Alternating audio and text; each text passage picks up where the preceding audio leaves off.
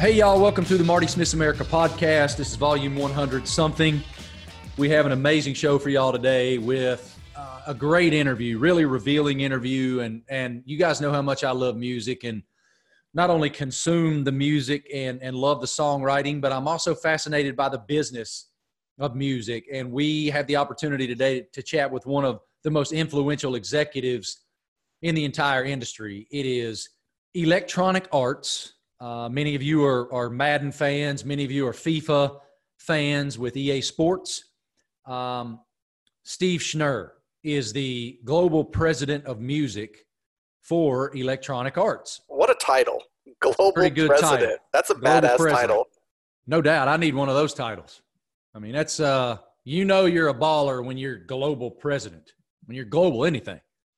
Steve's insight is just awesome. And I appreciated his investment in what I was asking him and the insight that he gives us on what it's like to basically create generations of interest in music through gaming.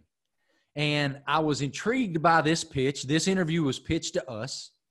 And I was intrigued by it because of my own son, my own kids who love the gaming and love to be immersed in that world with their buddies, especially, quite honestly, as you'll hear me say to Steve during the interview, during COVID-19, this pandemic where our kids can't get together all the time with their friends and spend a whole lot of time together socially and doing what they would normally be doing.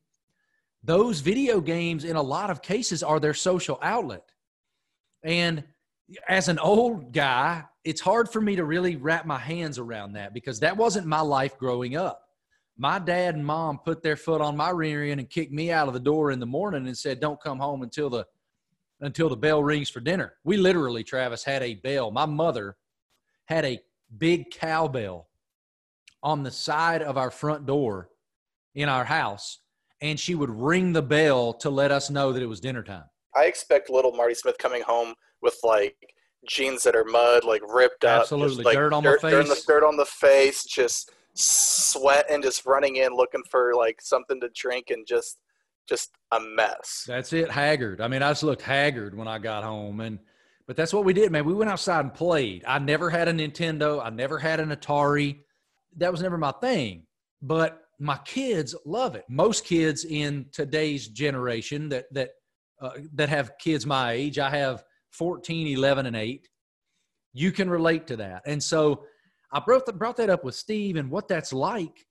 And you will be so fascinated to hear him discuss the real impact of the soundtracks of Madden and FIFA, not only to the consumer, but also to the artist. Well, that's like with people that are listening and they're probably video game fans, they may not know the name, but this guy influences a lot of the people that have listened to their podcast because at the end of the day, he has final say on just about every sound that's put into a game. And it's not just FIFA and Madden, it's any EA game. So whether it's these other...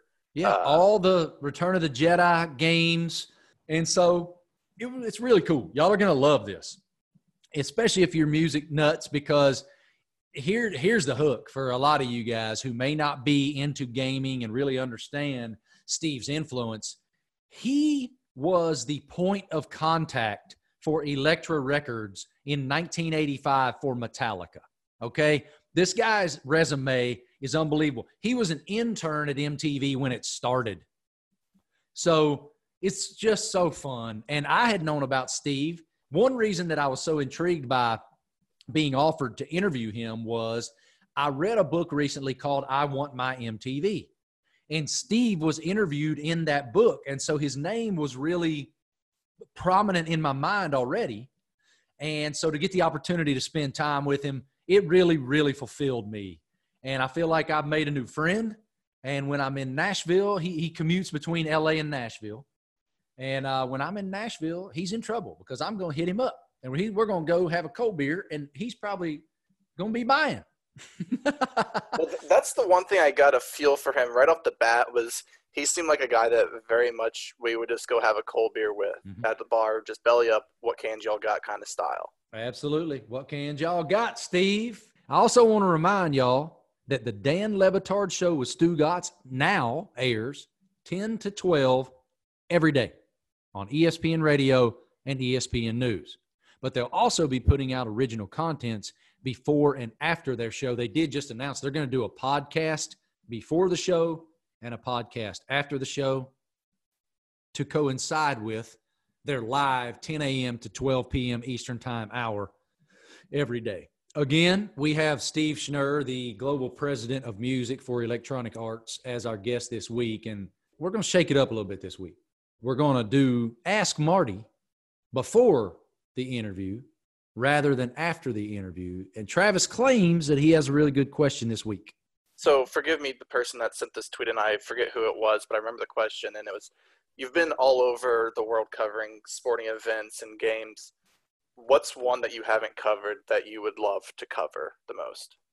A sporting event that I have not covered that I would love to cover the most. I think I know the answer. I think it's probably the Monaco Grand Prix, the Formula One race on Memorial Day weekend that really kicks off the greatest day in motorsports. It looks just absolutely stunning. It's a who's who. It's a massive global event.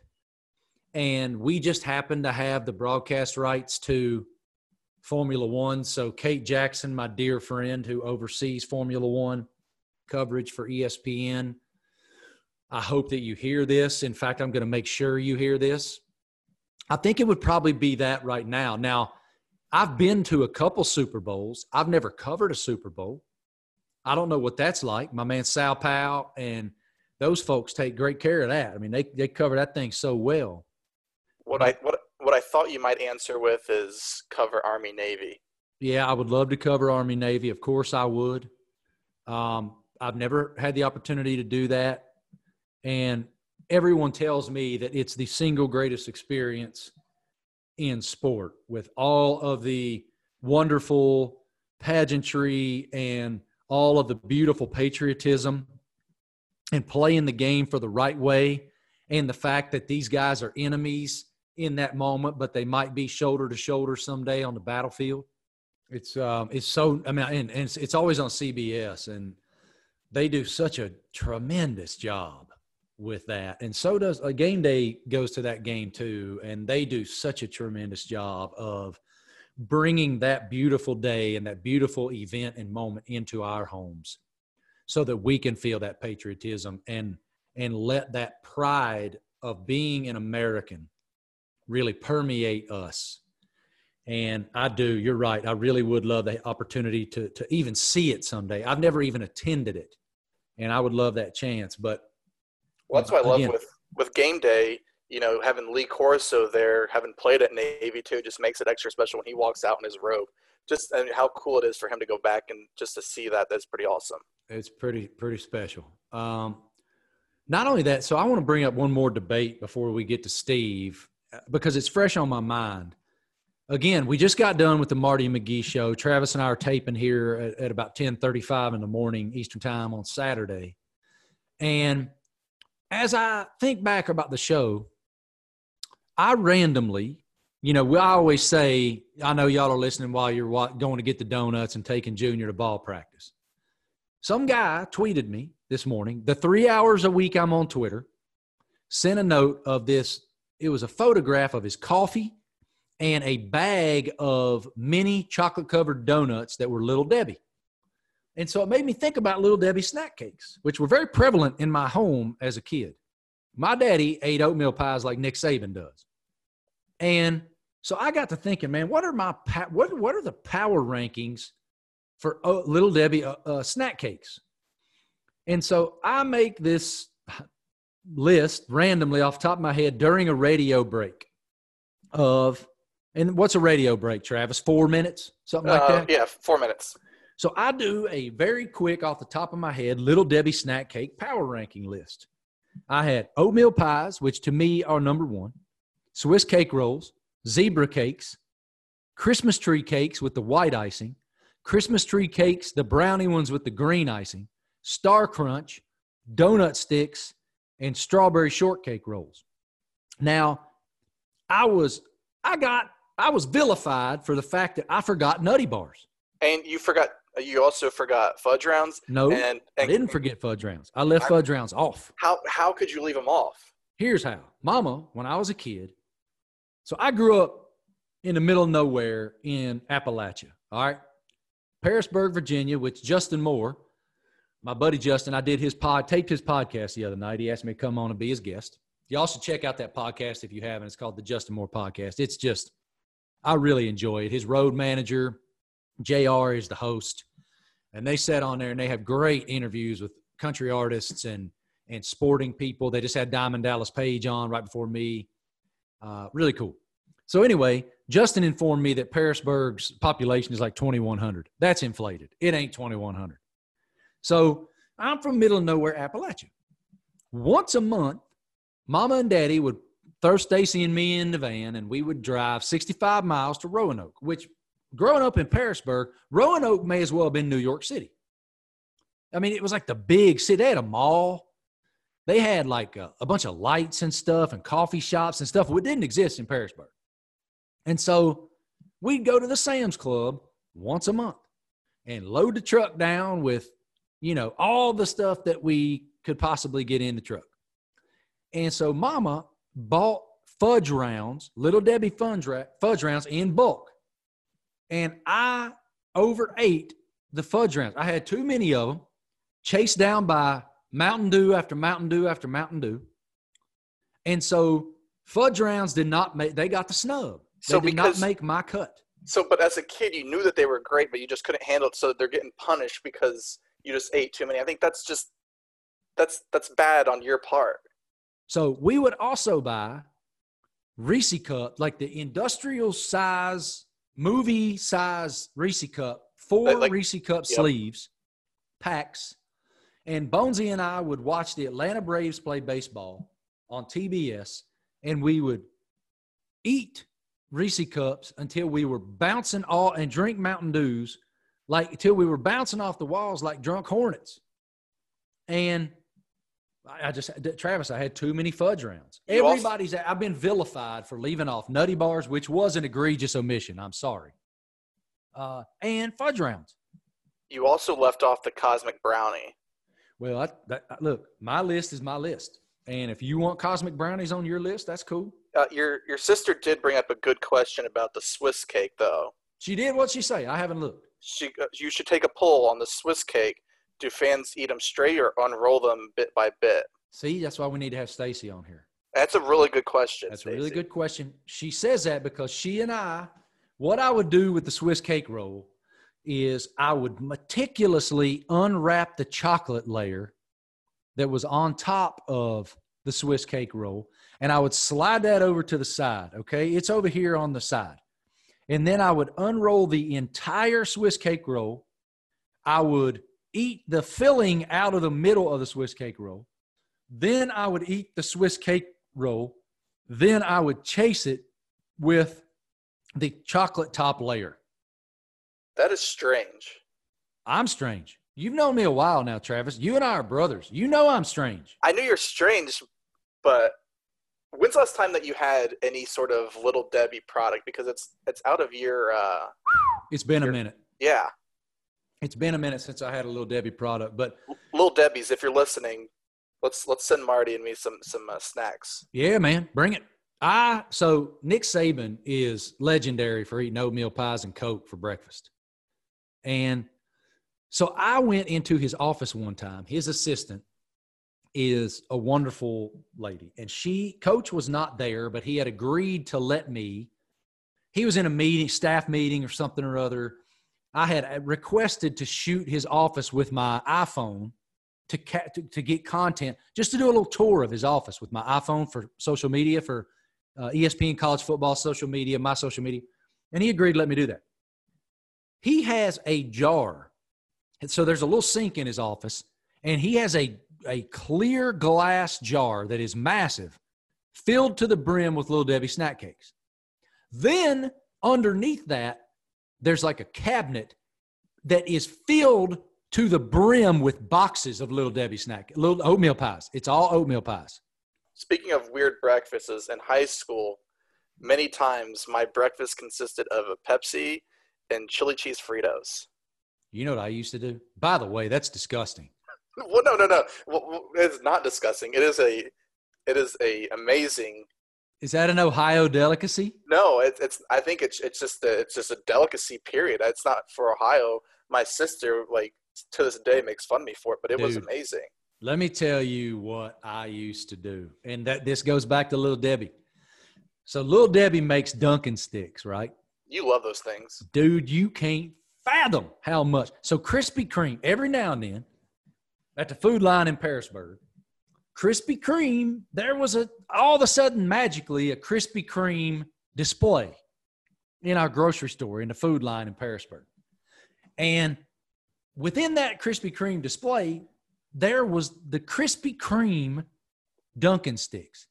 They came in a flat rectangular green and white box, and they lined them up side by side, 8 in a row. My mama would buy, like, let's call it 3 boxes of them, because my daddy loved those too. I would eat the entire, for breakfast before school, I would eat an entire 8-piece box of Dunkin'. I would put them in the microwave. I'd put them on a plate. I'd put them in the microwave for 20 seconds. I'd get the tallest glass of milk you ever saw, and I would be in hog heaven eating them Dunkin' sticks before school. Have you ever had Nichols Maple Twist sweet rolls? No, that sounds very intriguing, though. It like comes in, it's probably the size of a piece of paper, and it's one piece, and you just take the butter knife and cut how big of a piece. And whenever mom or dad would come home with that on, like a Saturday morning, that thing was gone instantly. They're delicious, and I'm actually in the process of trying to see if I can buy them and have them shipped here. I know I can get them back home, but I forgot when I was there to get them. That is a delicacy, and that I know people in my hometown know about.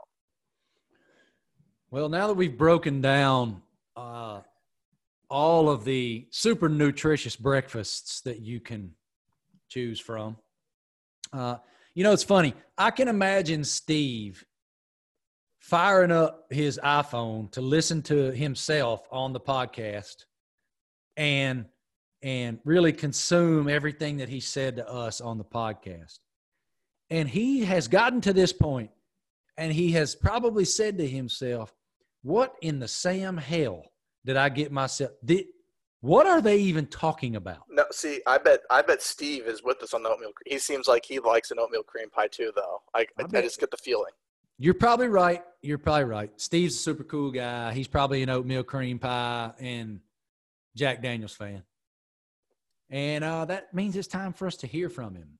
Again, music fans, prepare to learn and prepare to be just fascinated with such an amazing journey by literally one of the most powerful people in music.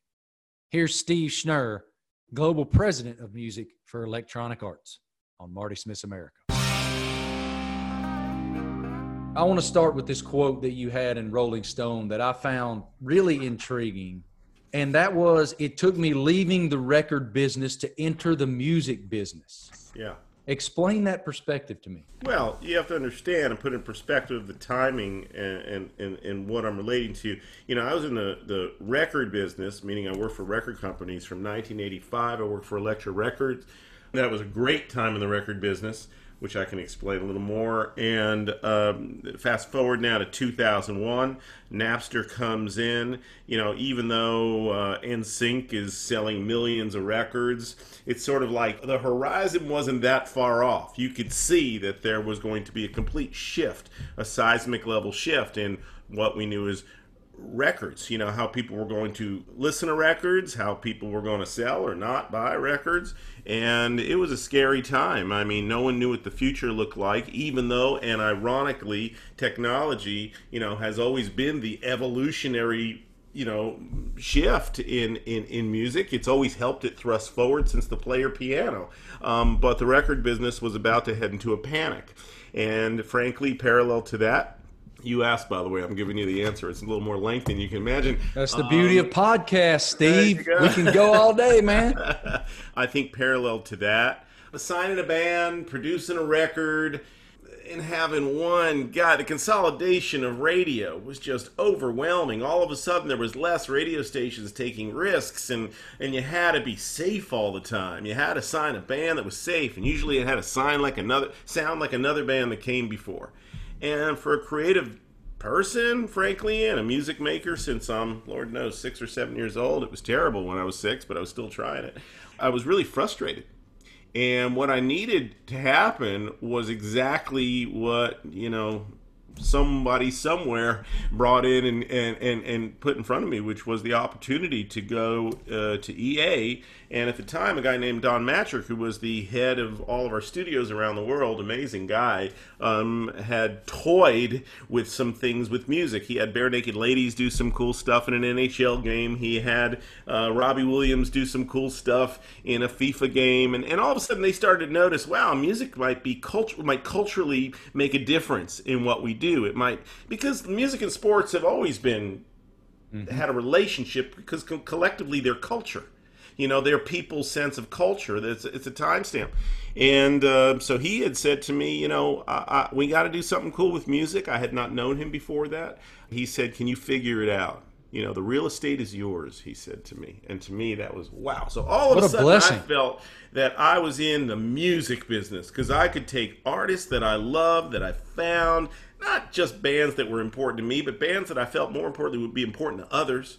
And I would give them the opportunity to be exposed and aligned, with things that are also important to people. So I was in the music business. I was taking bands that I never heard before. Ironically, I had to go to the UK to discover a band in 2002 from Nashville called Kings of Leon, fell in love with them, and went, I'm going to put you in FIFA. Nobody else was dealing with them. Nobody else was dealing with Black Keys. No one else was dealing with these bands. And I just said, this is going to change people's lives. And it sounds like, and this is the end of the story, it sounds like what the future of sport sounds like to the next generation. Sport had to stop sounding like AC/DC, Queen, and God forbid Gary Glitter. I can't believe colleges still play, whatever. I won't hum it because of a license. But it had to stop at some point. It had to go into the next generation of sports fans. And as sports moved towards that, players were allowed to have their own identities, their own personalities in the NBA. Music had to do the same. And I think I say this with humility, but I believe that we have helped shift that, culturally towards the sound of sport. I know that, the MLS, for instance, we meaning MLS, and, we just announced the new theme for the MLS 25th season, written by Hans Zimmer. That was me working with the MLS. I don't mean me like a pat on my back, but that was where these leagues come to us, my team, and say, can you help us? What does the sound of sport sound like to a 7-year-old or a 12-year-old or a 15-year-old who in 20, 30 years might be buying some season tickets? So that's the music business to me, to being able to discover, create, produce. I know we can talk about licensed music, but I produce the music to Jedi Fallen Order and Battlefield. I'm in the music business, man. I'm not in the conformity business. I'm not in the business to suddenly go find a band that sounds like some other band just so some radio station in Tuscaloosa or in Wisconsin or somewhere will play it. No, we want to create change in the way people hear sport. It intrigues me that you kind of discuss how the music business becomes this copycat format. And if there's ever one, you live in the town. I mean, country music that is what country music is. Till somebody's bold, right? Till somebody's bold, because it's copycat. Till somebody in the 90s like Garth comes along or Shania comes along. Till somebody like Taylor Swift comes along. Eric Church. I don't have it on now. Yesterday I was sporting my Eric Church t-shirt all day.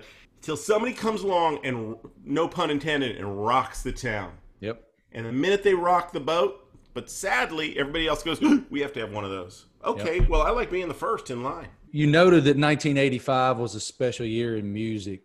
Why was it a special year?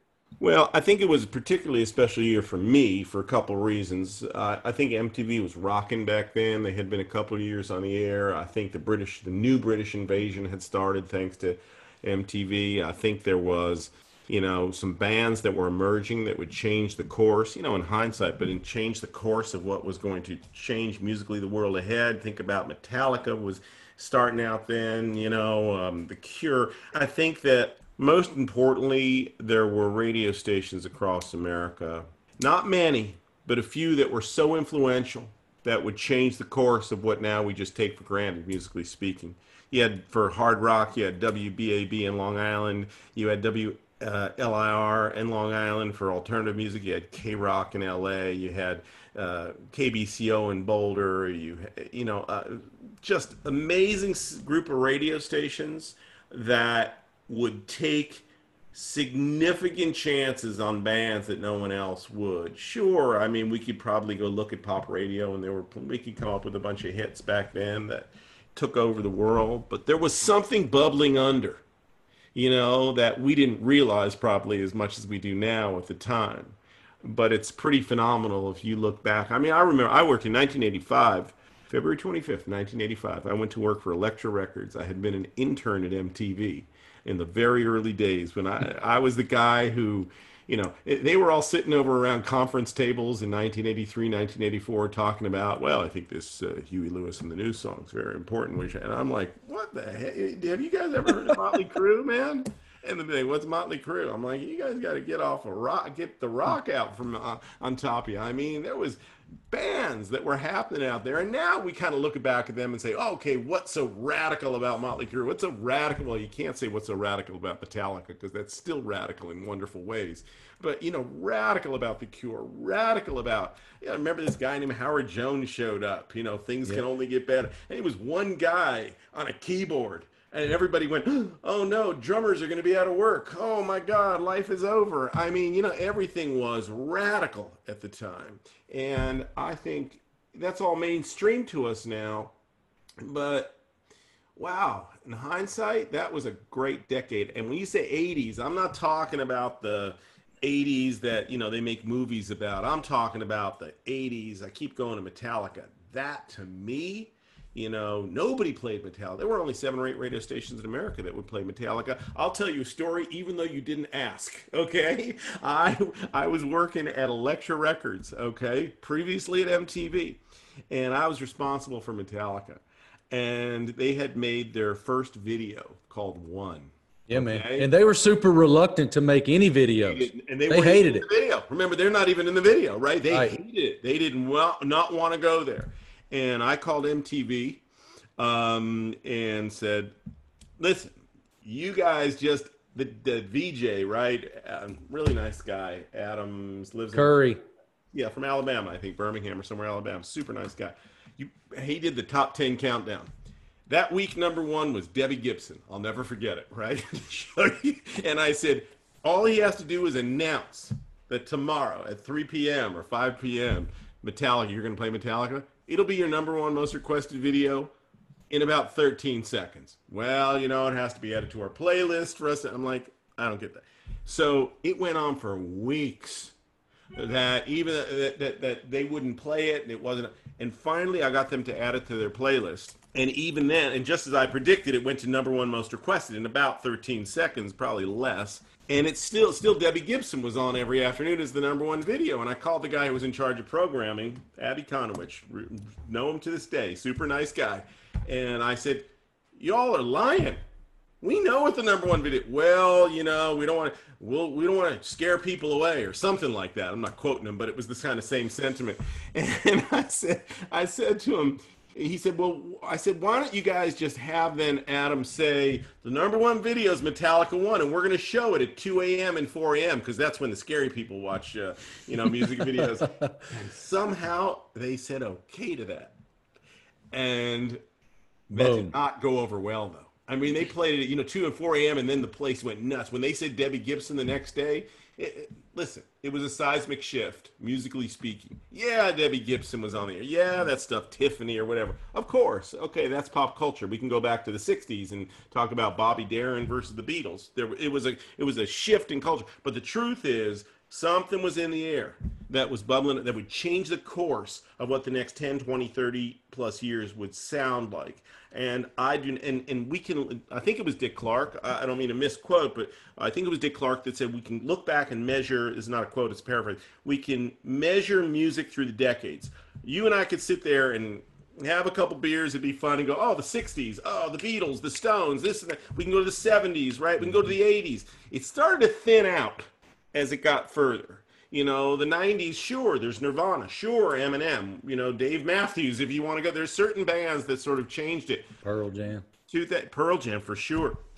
But it starts to thin out. It's not as much. And that's because, in my humble opinion, sure, we can go back the last 10 years and talk about, you know, artists that shifted musically. But the outlets to hear that music were diminishing because of the conformity and the consolidation of the format of radio.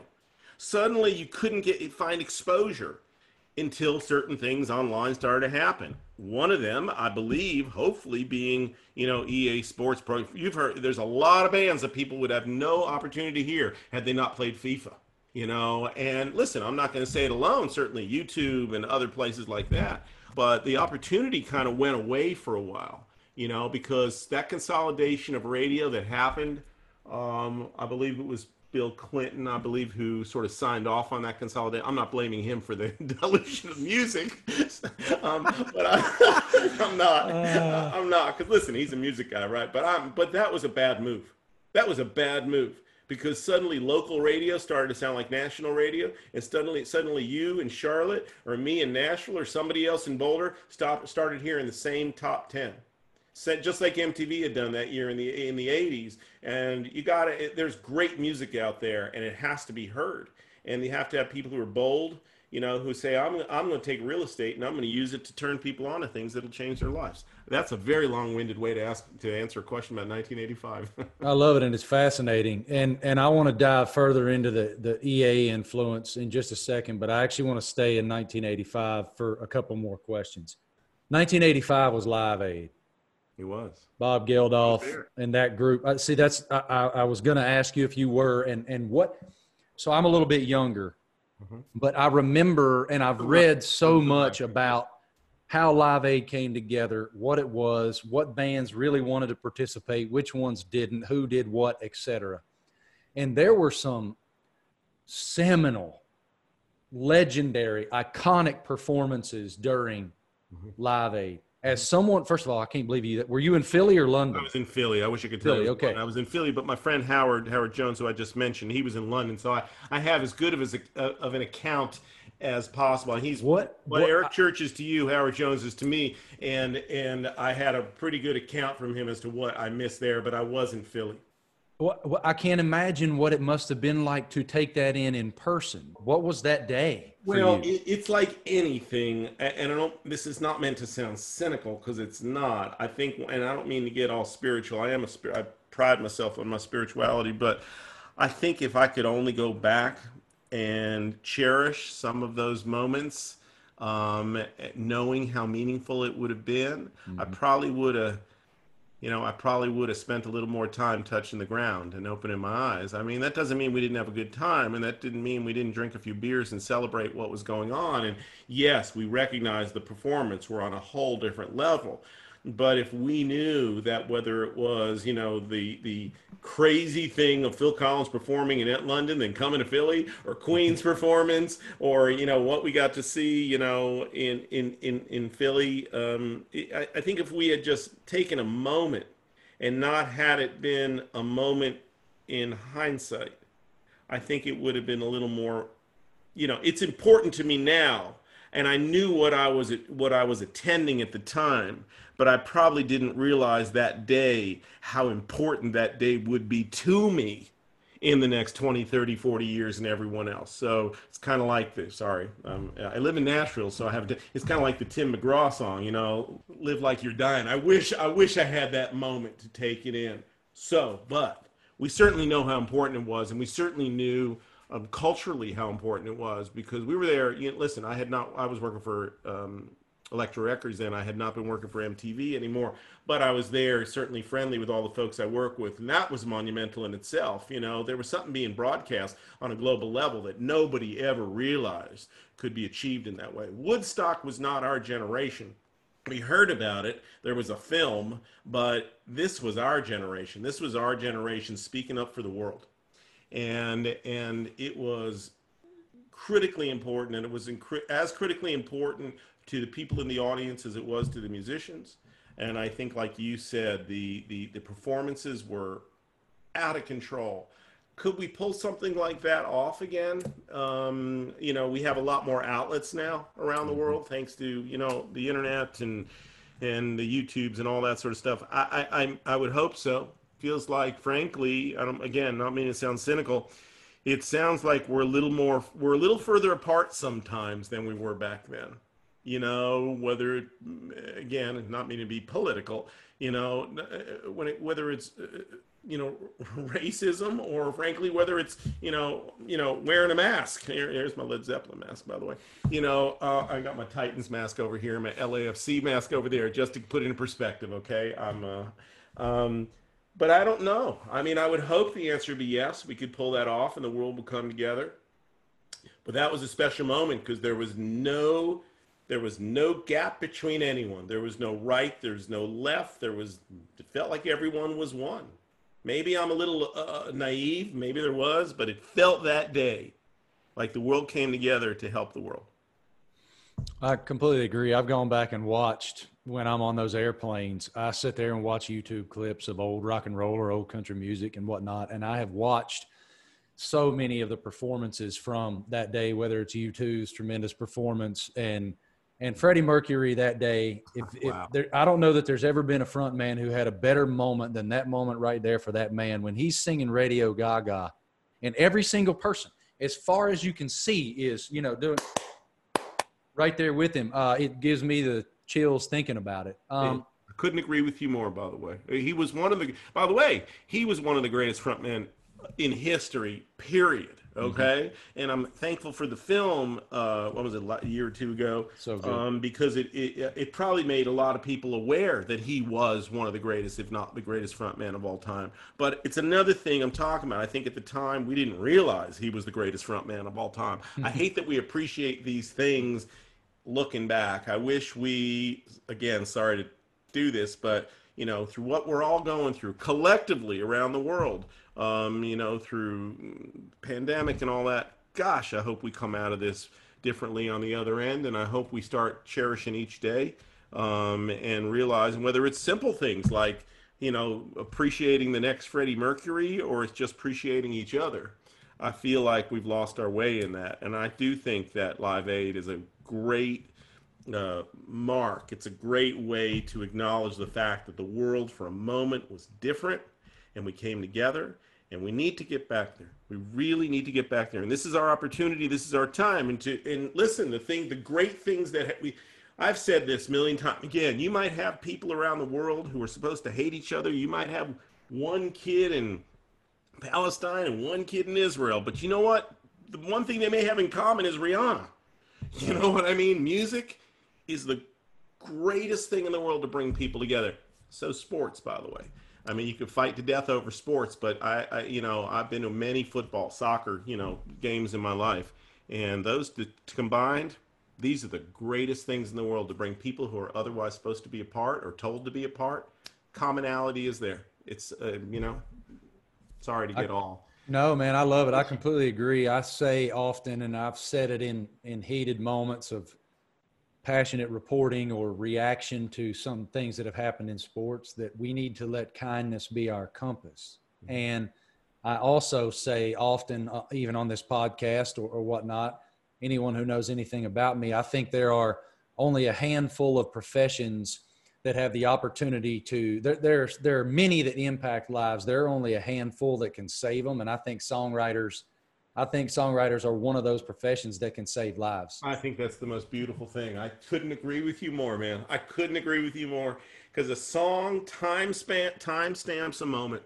Yep. It time stamps a moment. If you go back, if you listen, I do it all the time. You know, I'm very grateful for things like Spotify because I'll go back in there as much as I'm in the new music business and I focus on new music, and I'm not necessarily a nostalgic guy because I like change, I like growth.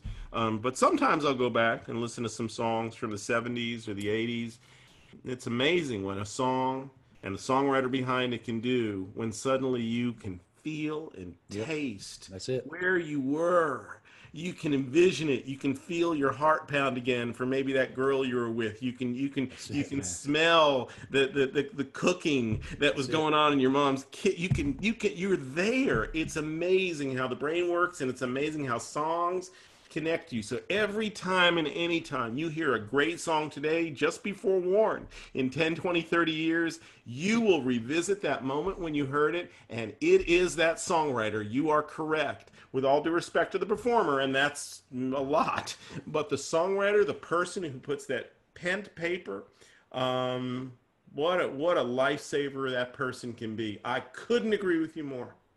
Yeah, I actually chase nostalgia. I love that feeling. I love those moments you're talking about when, man, I'm driving around in my Chevy Blazer hoping that I see this girl or that girl before the football game on Friday night. But you mentioned Spotify and always trying to push those boundaries of finding new and fresh music. What is that process for you of uncovering those fresh sounds when I read that you don't let your team listen to the radio? No, or we you don't. suggest that they don't. What is that process of uncovering the new music, Steve? Well, it's, things that excite you. I mean, listen, I get paid. I'm amazed I get paid because I'm grateful for it, to do something I love. And that's the same thing I did when I was 12 and I was 14.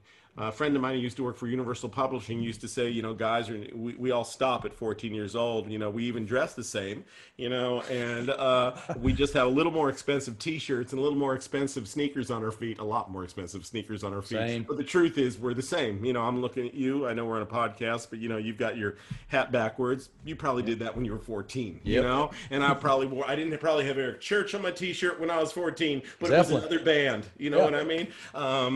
But anyway, that feeling you get when you discover something, and those feelings, that tingle you get, and that excitement you get, you can't listen to it once. You listen to it twice. You listen to it 5 times. You crank it up. You have to play it for your friends. You have to call people. You can't get enough of it. I get to do that for millions of people. And my music meetings with my team back in LA are just like that. We listen to things together that nobody's heard yet, whether they're huge bands that haven't released it yet or they're small bands you haven't even heard of yet. And we listen to music together, and we argue. We argue like we're 14 and 16 years old. If I don't like something, there's one band, I'm not going to tell you who it is, that could have gotten into Madden this year. Madden 21 didn't. I had a fit.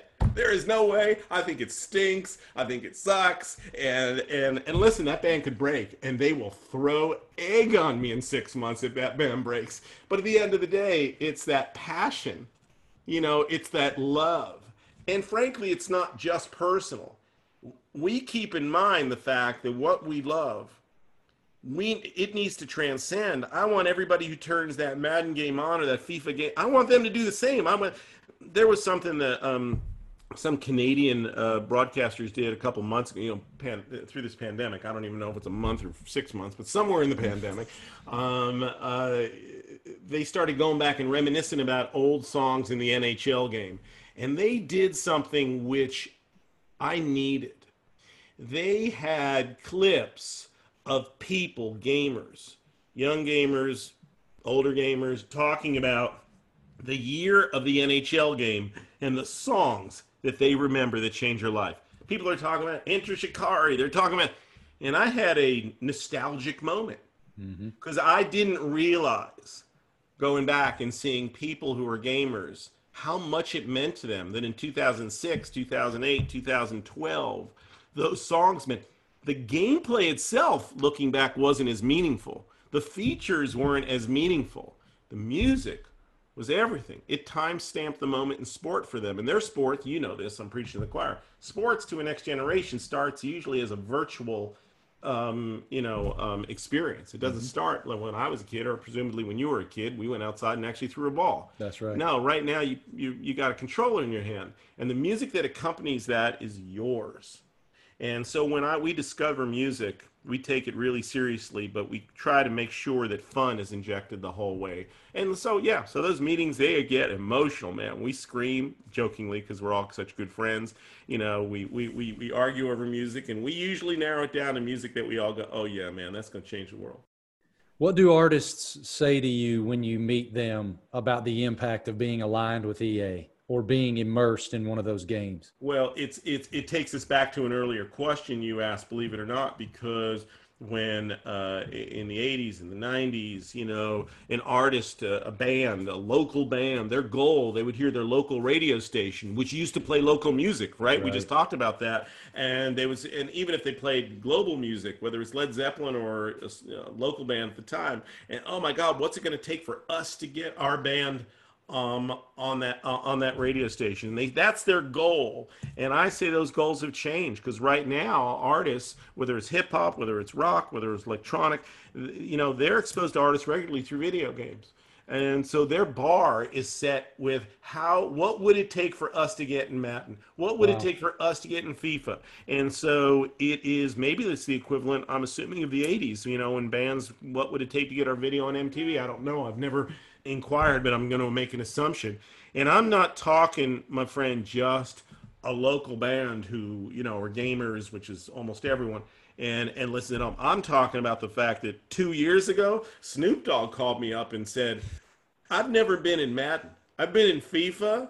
I've been in other games. I've never been in Madden. Why are you holding me up, man? And and I went to his studio in LA, and you can only imagine the recreational activity that was happening for sure, around man. me in that studio. And he played me a song that he had written for with Tom Brady, and I don't remember what it was. And I had to tell him that song wasn't right. And it was rough, man. And then he played me another one. I went, oh yeah, man. Okay, you nailed it. But that his aspiration, again, he's obsessed, fortunately, and a friend, but he's obsessed with FIFA, Madden, NHL, commentary and NHL and all that. But he was not happy that he had never been in Madden football. And he's come to me with ideas, so much influence he's had and all of his friends have had from listening to music from Madden. And he wanted to get people together. He wanted to do a podcast with all his friends, talking about the influence of Madden on him and his friends musically. And it's like he has more obsession than we do, which I love, What about the athletes themselves? When you're at functions or around athletes, what do they say about how your work has impacted their life? Yeah, that's a great question. And let me split that question in two. First of all, there's a few athletes that fancy themselves as musicians. God bless them. That sometimes is the rough conversation. Yeah. Because listen, I'm a sports fan, if Derrick Henry came up to me, you can obviously tell what football team I love from my example. Yep. If Derrick Henry came up to me tomorrow, God, I'm friends with all the people at the Titans organization. I've said, please, just give me 20 minutes in a room with him. Usually when you say give me 20 minutes in a room with somebody, it means something else. I just want my jaw to drop and just say thank you, thank you, thank you. But I would pray he wouldn't say, hey, oh yeah, by the way, I also cut this track, because that's a very uncomfortable feeling sometimes, and it happens a lot, man. I'm sure it does. But the one thing which can be challenging, but the music that we program is, as much as it's about gamers, it's also about the athletes in the locker room, what they listen to during a warm-up. The Titans, I'm Titans obsessed. I actually worked with them about 3 years ago, that the 20-30 minutes when the players took the field before the game and they were doing their warm-ups and drills before, they played through the stadium the Madden 20. And it was the music from Madden. And I got some of the guys in the team coming up to me after going, man, it basically, to paraphrase it, this rocks. I wish they would keep doing this through the game itself. Yep. So I think you have to remember, most most athletes now, they're young, you're relatively young. They grew up playing Madden football. They grew up, probably their first sports experience might have been virtual. And so the music is so meaningful to them. It's incredible. And so I get that all the time. Usually we have this, I don't know what'll happen this year, we'll see with the pandemic, we have the EA Sports Bowl, the Madden Bowl, the Thursday before the Super Bowl, and I get a chance to meet a lot of athletes there. And once they find out that I run music and I've been responsible for all the music in Madden football, I'm embarrassed, because I've had guys come up to me freaking out, and I'm like, dude, you have no idea. You don't freak out over me. I mean, Mariota, I'm just like, what are you freaking out over me for? You have no idea. I want to start bowing down and praising what you've done for me. So I think that it's beautiful mutual admiration where our worlds collide, because I think their inspiration is music and my inspiration many times is sport. And I think, again, going back in this conversation, that the commonality is incredible. It doesn't matter who we are, what we do, color of our skin, religion we practice. We are all equal when it comes to that, man. We are completely equal. What athlete did you have to tell, hey, man, I appreciate that you cut that track? I can't tell you that. There's no way I'm telling you that. Because for some reason, let me tell you something. Those guys are way bigger than me. I'm a small guy. Yes, they are. Okay? Yes, they are. I have had, you can do the math. I'll let you go back 20-something years. But there's guys that have not just come to me with their own musical endeavors, but they've come to me saying, well, my cousin's boys. sister, Yeah, sure. or worse, my girlfriend sings. And there's one guy from the cover in the last 20 years that, oh my God, what am I going to do? He's on the cover and his girlfriend sings, and it's a remix, and it was a lot of boom, chicka, boom, chicka, boom. I'm like, oh God, help me. And I don't even know what we did, man. I don't even know what we did. Those are very uncomfortable moments, because I'm shooting for credibility. And I pray those conversations don't happen. Unfortunately, they happen all the time. How do you define Madden's cultural impact? How do I define it? I find it as nothing comparatively to anything I can imagine in the world. I mean, the Madden is culture. The music of Madden is culture. We used to say that we wanted to become a part of culture. We wanted to see where culture was going, and we could ride that wave. We are culture now. People, listen, people define themselves, used to be by the radio station they listened to, by the band they wore on their T-shirt, like I'm doing right now. That was, they would put stickers in the back of their cars driving in LA saying K-Rock. That defined it. It was their self-identity. That's Madden football. That's Madden football. This is Madden football and it's FIFA. That defines who people are. That's how they find their friends. That's where they find their common ground. It's the great equalizer. I hate how the world is continuing to fight over crazy things. Just sit them in front of a game, get a bunch of people who are supposed to, be deemed as, as not getting along, and put them in front of a controller and give them Madden 21. See how well that works out. It'll work out pretty well. I mean, it really is that way. And frankly, the games that we make, and I'm really proud of this, visually, characters, we represent who gamers are. This is not a world which, sadly and horrifically is going on right now. Listen, the protagonist in FIFA The Journey, Alex, this is a black kid rising of aspirations to play in Premier League or play in MLS. We're not making a world that doesn't exist. We're reflecting what the world really is. Women, think about women we don't look at players in our games as, there's no lack of equality. I mean, we have the women's national team in there for years. We have women fighters in Battlefield. It's crazy that the world is doing and what it's doing, when in fact the world is beautiful in a video game. It's beautiful. That it represents where the world is, and culturally, it's everything. And I think it's where most people really want the world to look like. I will tell you, I have a 14-year-old son who is as gamer as you can possibly be. I mean, everything. And I will tell you that Call of Duty, for example, in a moment when these kids cannot interact socially, physically, those games have been their social time.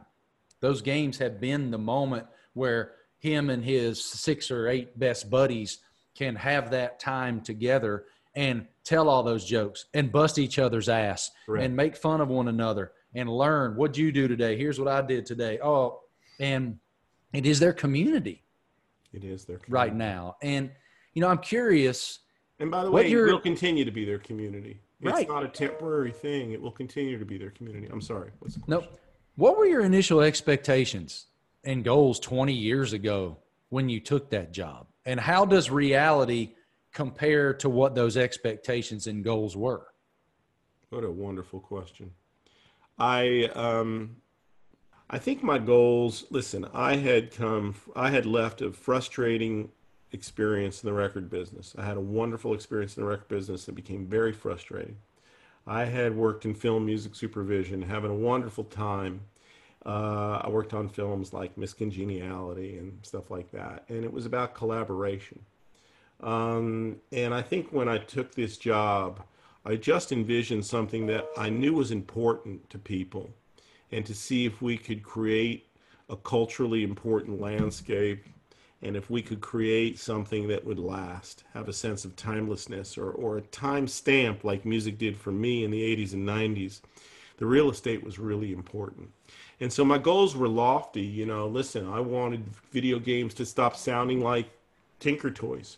I mean, now we look back, you know, nostalgically at, you know, Mario and the sounds of those scores. But the truth is that these weren't ambitious scores. You know, they live in nostalgia, and that's wonderful. We can hear Pac-Man and go, oh, that's cool. I remember where I was when I was probably not supposed to be drinking beer with my college buddies and doing that. And okay, fine. But at the end of the day, we needed to grow up. We needed to sound real, and we needed to sound filmic, and we needed to be cultural. And so my goals were to initially to have us stop sounding like a stepchild in entertainment. We were growing to be bigger than the film industry and the TV industry, the record and the music industry and the film industry combined, but we still sounded like the toy industry. And my goals were to create so many cultural moments that music became as important to the gamer as the game itself. And, you know, listen, sometimes I take it for granted, but I think we've achieved that in many ways. I didn't expect to do it alone. I was thrilled when Guitar Hero came along. You know, we had Rock Band, Activision had Guitar Hero, wasn't competitive. You know, actually it started with Harmonix, a developer out of Boston, creating a game for Sony called Amplitude, which you would almost follow these sounds, and you click on a guitar, you know, a guitar frets as to match. It's almost like whack-a-mole with a guitar, you know, guitar neck. And I was thrilled when those things started to come along, because music was being prominently displayed in games. And fast forward, here we are, Travis Scott just does 10 minutes in Fortnite. It becomes a significant cultural moment. You know, we're still talking about it. We're still talking about Marshmello doing the same, and we're projecting where it's going to go. But the truth is, less like the tortoise and the hare, you know, we're the tortoise, man. We have been there, and we will continue to be there in times when there isn't, you know, 10 minutes in Fortnite, times when there isn't Guitar Hero. One thing has been there every year, man, growing and going, is that soundtrack to Madden football, that soundtrack to FIFA, that you could take back. You said you chase nostalgia. Man, if you play Madden football and you heard Good Charlotte, to be extreme, you'd be like, damn, that was high school. I'll ask you one more. I've kept you too long, but I don't know this. I'm certainly not an expert in your industry, but I would imagine that the development of a single game probably includes dozens and dozens of people. But those dozens and dozens of people, I imagine, are focused on that specific game, and then there's dozens and dozens of people on this game. I would imagine there's not a whole lot of people like you who are entering worlds and exiting worlds and entering and exiting and kind of hopping around like that. Is that fair? It's absolutely fair and absolutely true. Yeah, we're How the hell do you keep it all? Like, how do you? What does your schedule look like? Where, because you have to be meeting with so many different minds in order to capture the essence of that game, I imagine. Yes. How do you do it? A lot of faith, a lot of determination, a lot of exhaustion. Um, One thing, just on a side note, that I think people don't realize, because we talk a lot about the songs in NHL, Madden, etc. We also don't talk about the scores. 110 people on the stage at Abbey Road last year with the London Symphony Orchestra to do a 380-minute score over 2 months for Jedi Fallen Order, which, by the way, is as culturally important as is the soundtrack to Madden to people.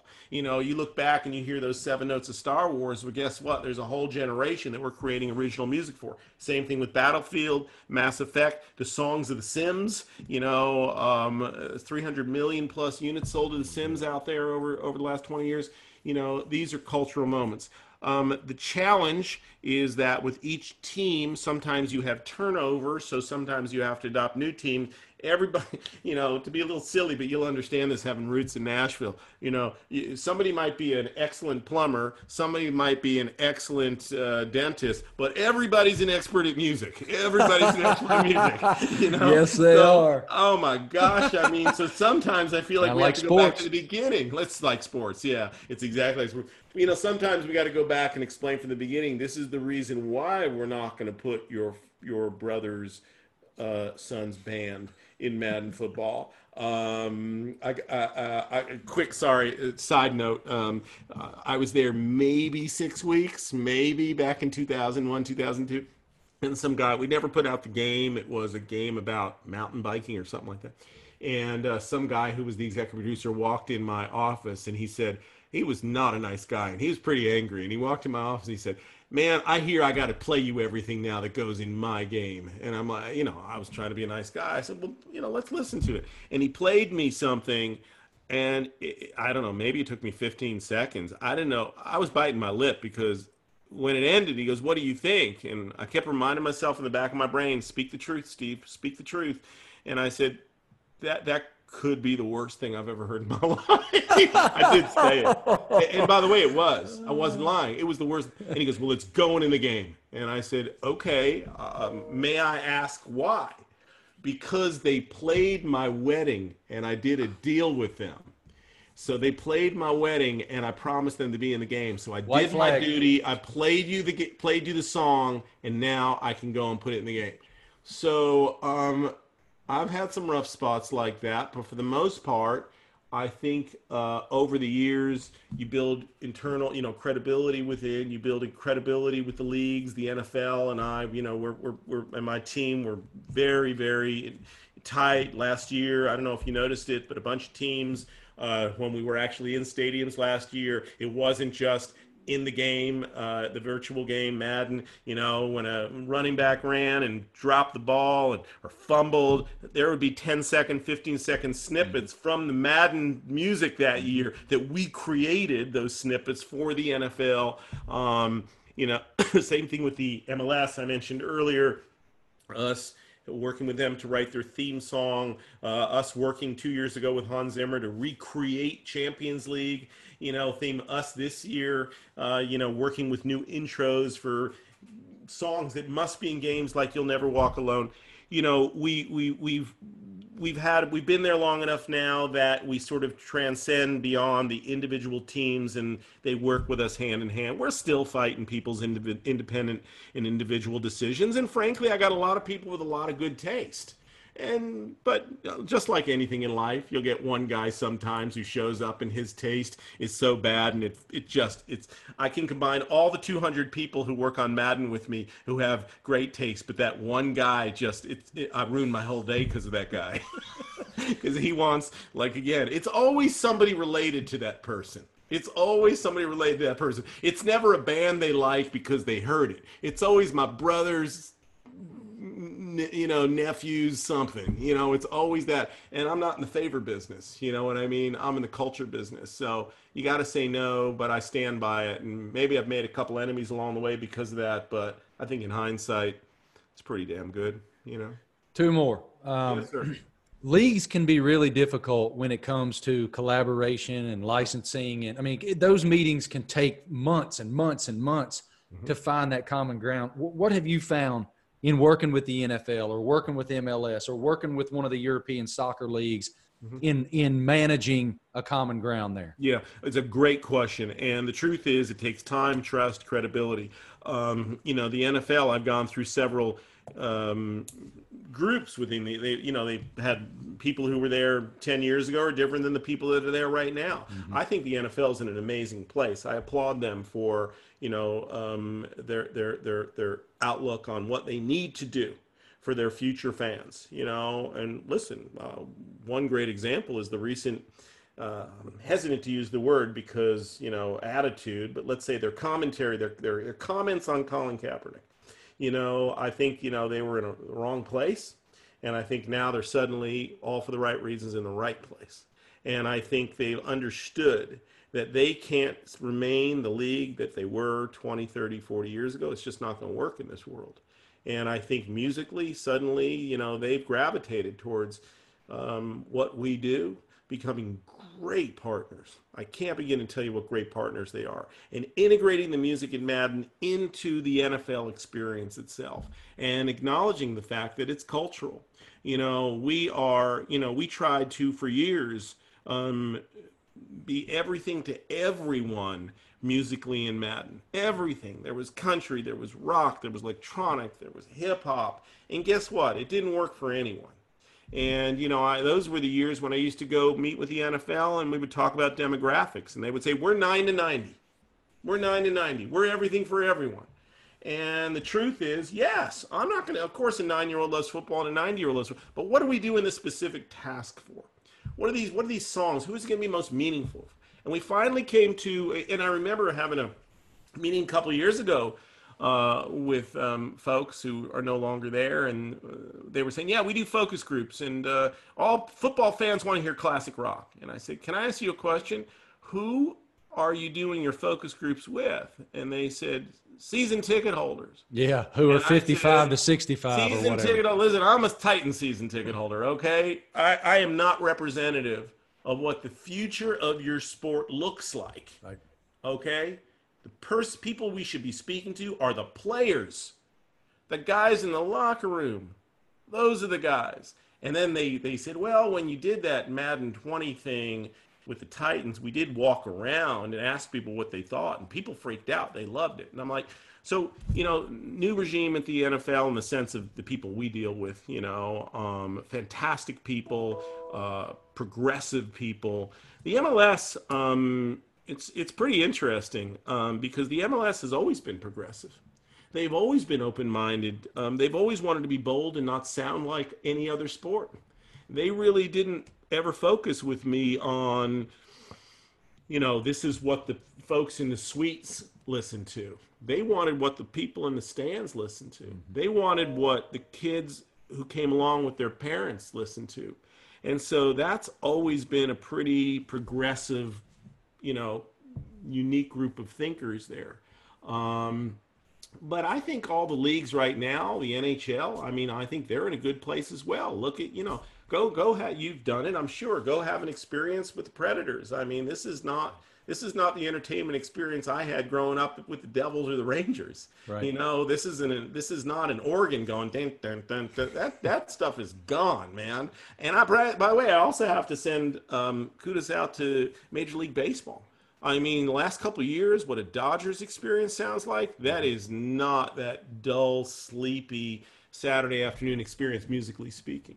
So I think the leagues have really come into their own. I think they've got a long ways to go, but I think they're on a great track.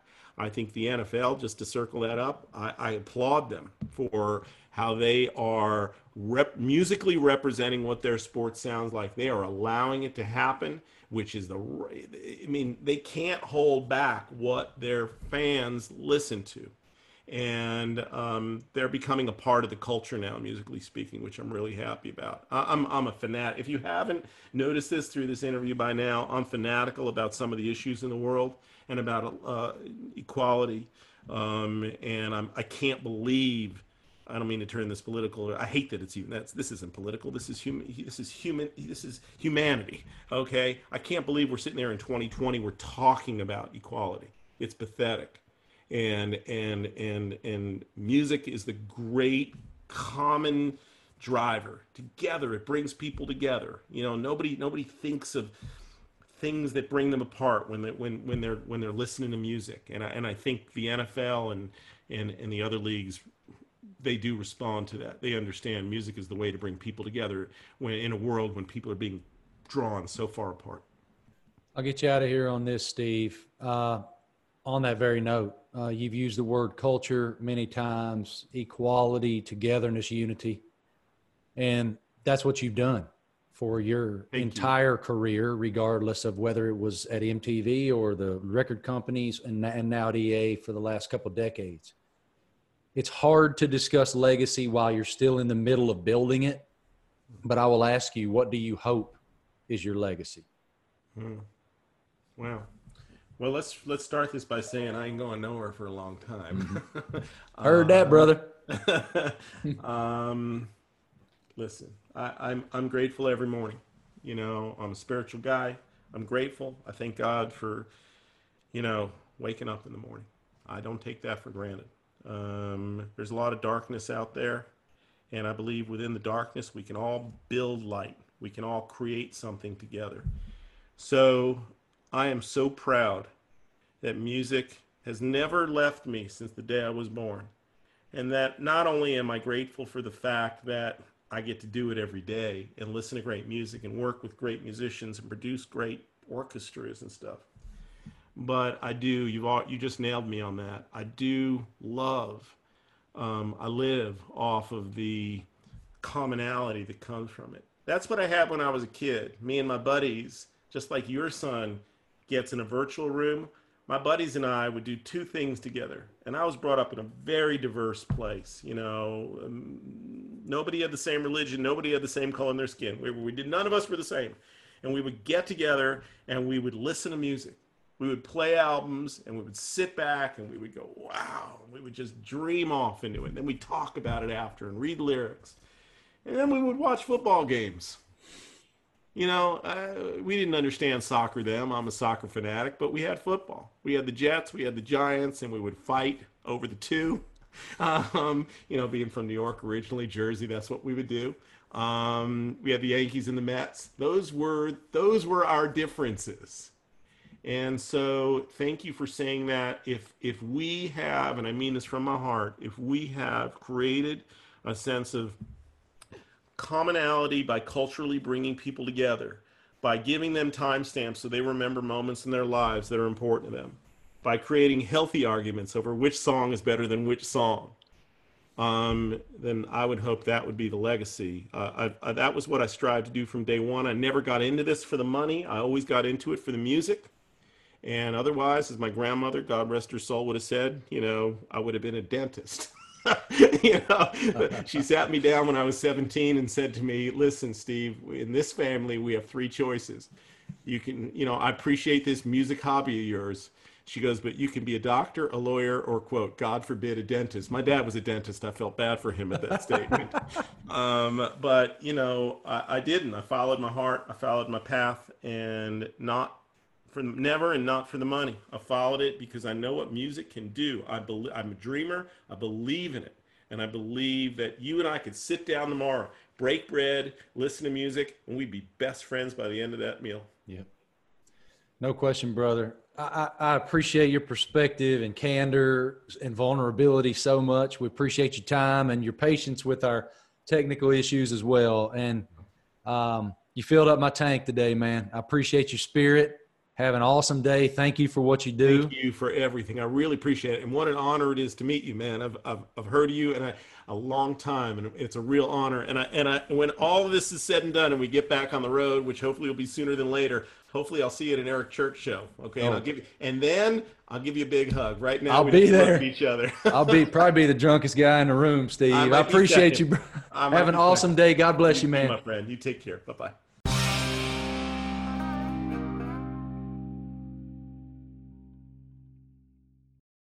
thank y'all for hanging out today, man. Thanks so much, Steve, for that awesome conversation and educating us on kind of what it's like to be in a position where you're so influential over artists' careers and young people's musical tastes. I mean, that's pretty cool. That's pretty cool. So thank you to him. Really appreciate y'all listening. Please subscribe, rate, and review. Really appreciate goodies. If y'all are hungover, man, you better get that goodies. Trust me on this. This is nothing new to me. As I said earlier, I've been doing this for a long time, man. That's NASCAR medicine right there. You just put that goodies headache powder under your tongue, and it's a miracle cure. Bang, all of a sudden you feel ready to go. And when Goodies Cool Orange came out, game changer, man. Game changer. Thank you to Goodies for supporting Marty Smith's America and the Levitard and Friends Network. Thank you so much to NetSuite. They've been there. Appreciate their support. Y'all go check out netsuite.com, code Marty, and see what they have to offer. Really appreciate our law enforcement officials all over the country working so hard to keep our community safe, our first responders, firemen who are running into the fire, literally risking their lives to save others. Thank you so much to our military. We appreciate your sacrifice, both here in America and all over the globe, so that we can live in a free country. Y'all have a great week, and that's that. We love you. This is Marty Smith's America, Volume 100 something. We'll catch you next time around.